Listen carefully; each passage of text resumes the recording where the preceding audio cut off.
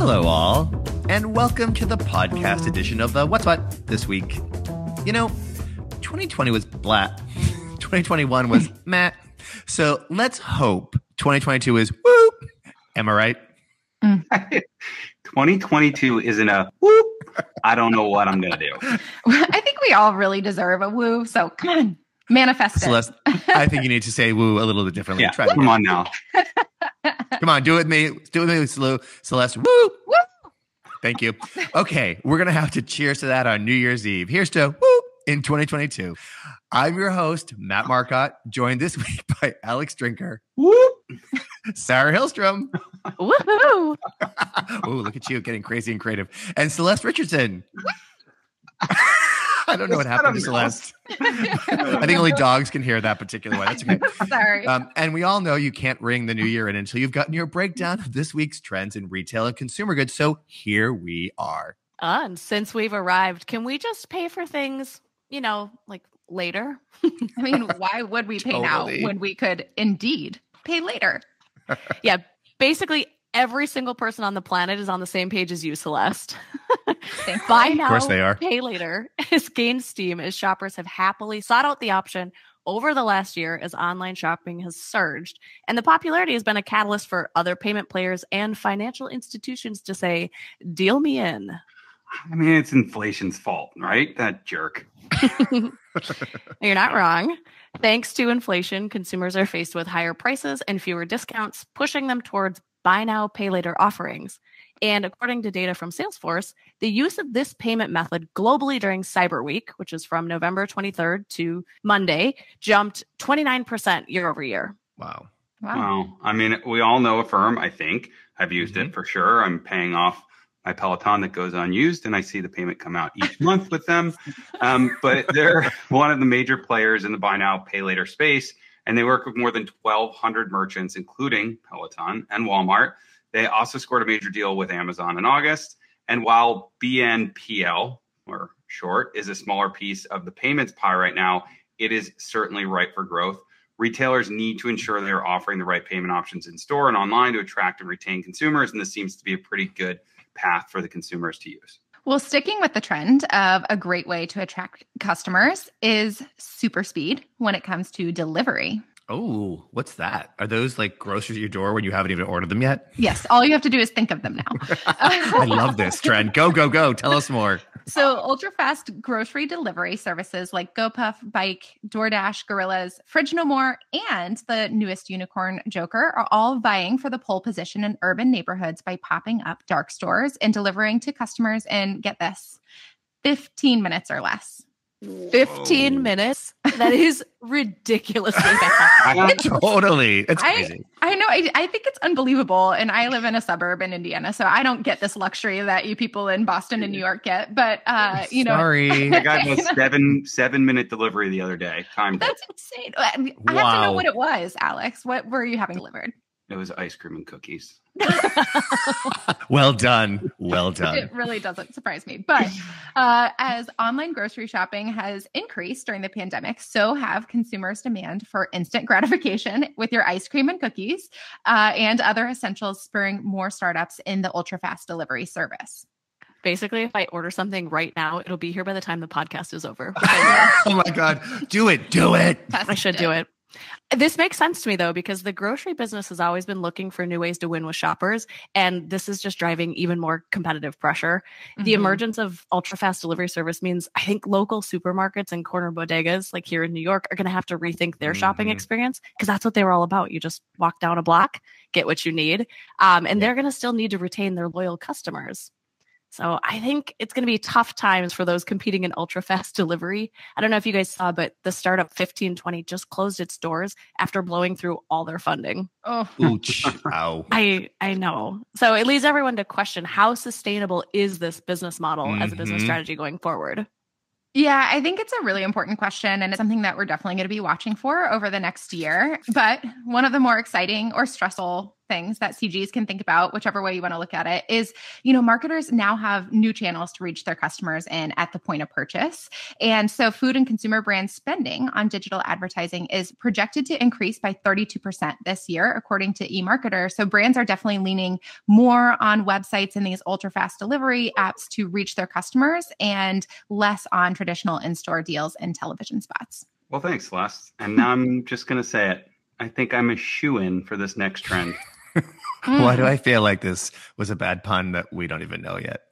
You would be correct, because eBay is kicking it in the sneakerhead realm. Oh, God. Yeah. Well, in late November, eBay purchased SneakerCon Digital's authentication arm for an undisclosed amount. The acquisition reflects an extension of the partnership between the two companies, as eBay has authenticated more than 1.5 million sneakers since starting the service in October of 2020. Wow. I guess move over StockX. Yeah, I mean, it makes sense with nearly 2 million sets of sneakers for sale daily on eBay. The company hopes that this will increase users' trust in purchasing and selling shoes on their platform. Wow. It's a super smart play. For one, the resale market has been booming, reaching $27 billion in 2020. And I think that number is set to increase. Yes. As global sneaker players are struggling with their supply chain disruption, we're going to see resale continue to increase over the next year. So for a platform like eBay, it really makes sense that they would invest in ways to carry that burden of proof for customers, because fakes do happen. And it's really all about building trust and reducing frustration, as well as costly returns for eBay. So it's very exciting. For sure. And CGs want to ensure the quality of their products, and ultimately the brand experience is not compromised through marketplace vendors. SneakerCon helps identify or helps verify that the real product is being sold, reducing counterfeits in the marketplace. I mean, this sounds like a win-win for sneakerheads and the brands alike, right? So I'm going to round us out this week with a topic that we've been hearing and seeing a lot recently. It has nothing to do with sneakers, but it has a lot to do with walking, which is the Great Resignation. Good tie-in. That's probably why I've been seeing creative ways to quit your job trending on BuzzFeed and Twitter. It seems like everyone's just saying, see ya, bye. Oh my God, that's so crazy, right? Listen, employers are finally saying to their workers, wait, don't go. It's me, not you. We know it's been a rough few years, right? And get this, a record 34.5 million people have quit their jobs in 2021, which is probably why you're seeing those things trending, Sarah. This has wreaked havoc on the workforce, and some companies are getting very creative to attract and retain employees. I mean, you have to at this point. You're just going to have such a shortage. It's crazy, right? I know. People are truly the backbone of most enterprises. And over the course of the COVID-19 pandemic, we have seen that belief heightened and highlighted across most industries. So UNFI, who owns Cub Foods and supplies over 10,000 independent grocery stores, provided an additional 14 days of paid sick leave for associates who could not work because of a facility being closed due to COVID-19. Wow. That's really interesting. I think that's a creative tactic. And we're seeing quite a few others out there. This isn't new, but a lot of companies have reimbursed employees for their own education, whether it's like a full master's degree or just a, professional development class. But Hormel is taking it a step further, and now they're reimbursing employees for their children's education. What? I know. So, it's things to create more value for your employees, build more loyalty. I know, it's really nice. And companies like P&G and Ferrera are also using this as an opportunity to reshape the makeup of their workforce so they can be more diverse. It's crazy times. I mean, some of this is going to be so incredible for employees. It'll be really interesting to see how employers continue to fund all of this, right? Well, anyway, thank you all. Excellent, as always. So thanks for bringing us in on this week's trends of the retail and consumer goods. And in the rest of this week's issue, you'll find good reads where you can explore more on whether the whole e-com spinoff is a good idea, how Carter's is all over the omnichannel game, how bankruptcies are on a downward slope, and what influencer marketing may look like as we peer into the future. Something tells me it's about the metaverse. Even more unrealistic than it already feels sometimes, possibly. It's so true. I know, right? But before we go and try to make ourselves look different than we are in real life, tell us something good, Celeste. What's sparking joy this week?